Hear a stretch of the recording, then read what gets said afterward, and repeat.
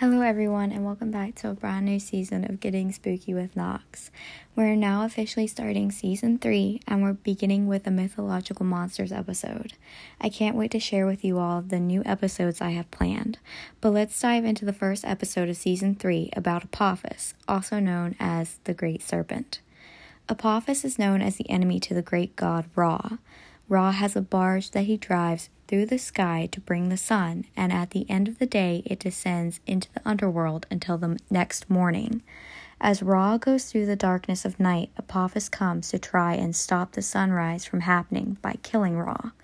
Gods and goddesses, as well as some of the dead, are often depicted protecting Ra and the barge from Apophis's attacks. Rituals were also performed by the living to also assist Ra in protecting his barge and the sunrise. Here's a list of things that are associated with Apophis: darkness, thunder, death, storms, and earthquakes. He is often sometimes associated with the god of chaos, Set. Set, as I said, is the god of chaos, but he's also the god of disorder and darkness. In the creation of the world, some say that Apophis swam in the waters of chaos before the primordial mound rose from them. The primordial mound was what the god Atum stood upon as he created the world. The god Heka was there with him, helping him create the world we know today. Apophis became the first enemy of the sun because it is his mission to bring back the darkness that had once been there before Atum and Heka had started creating together. The Egyptians believed that when an eclipse happens, it is because Ra is having trouble bringing his barge back from the darkness. They believed that during these days that gods were having trouble holding Apophis back. Did you know that there is an asteroid that is named Apophis? It is about 1,100 feet long, or 340 meters. Scientists believe that this asteroid won't hit the Earth. It's supposed to pass by at about 19,000 miles, or 31,000 kilometers, by Earth's surface. That's a long ways away from the surface of our Earth. The asteroid has an alternate name of 99942 Apophis.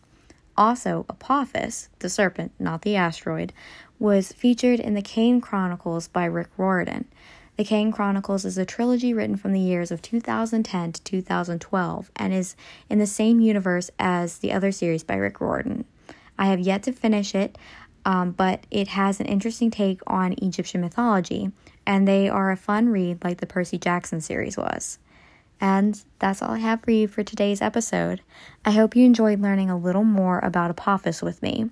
I like talking mythology because I've always been a huge mythology nerd, so doing these episodes are among my favorites. Next week, in honor of Halloween, I'll be doing an Urban Legends episode on Halloween, as well as some historical facts about it. Whenever Halloween approaches, I begin singing "It's the Most Wonderful Time of the Year" because Halloween is my favorite holiday. If you have any questions, comments, or would like to request an Urban Legends, mythological monsters, secret societies, true crime, or paranormal event episode, you can email me at getspookywithme@gmail.com.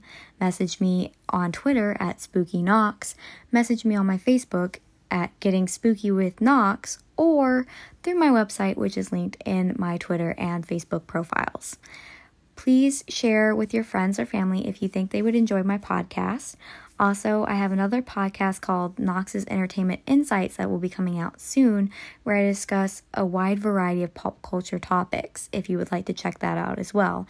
And don't worry, I will definitely let you know when that happens, when it comes out. So just be on the lookout for that. And I can't wait to share next week's episode with you. And in the meantime, I hope y'all have a great week. Talk to y'all next time. Bye.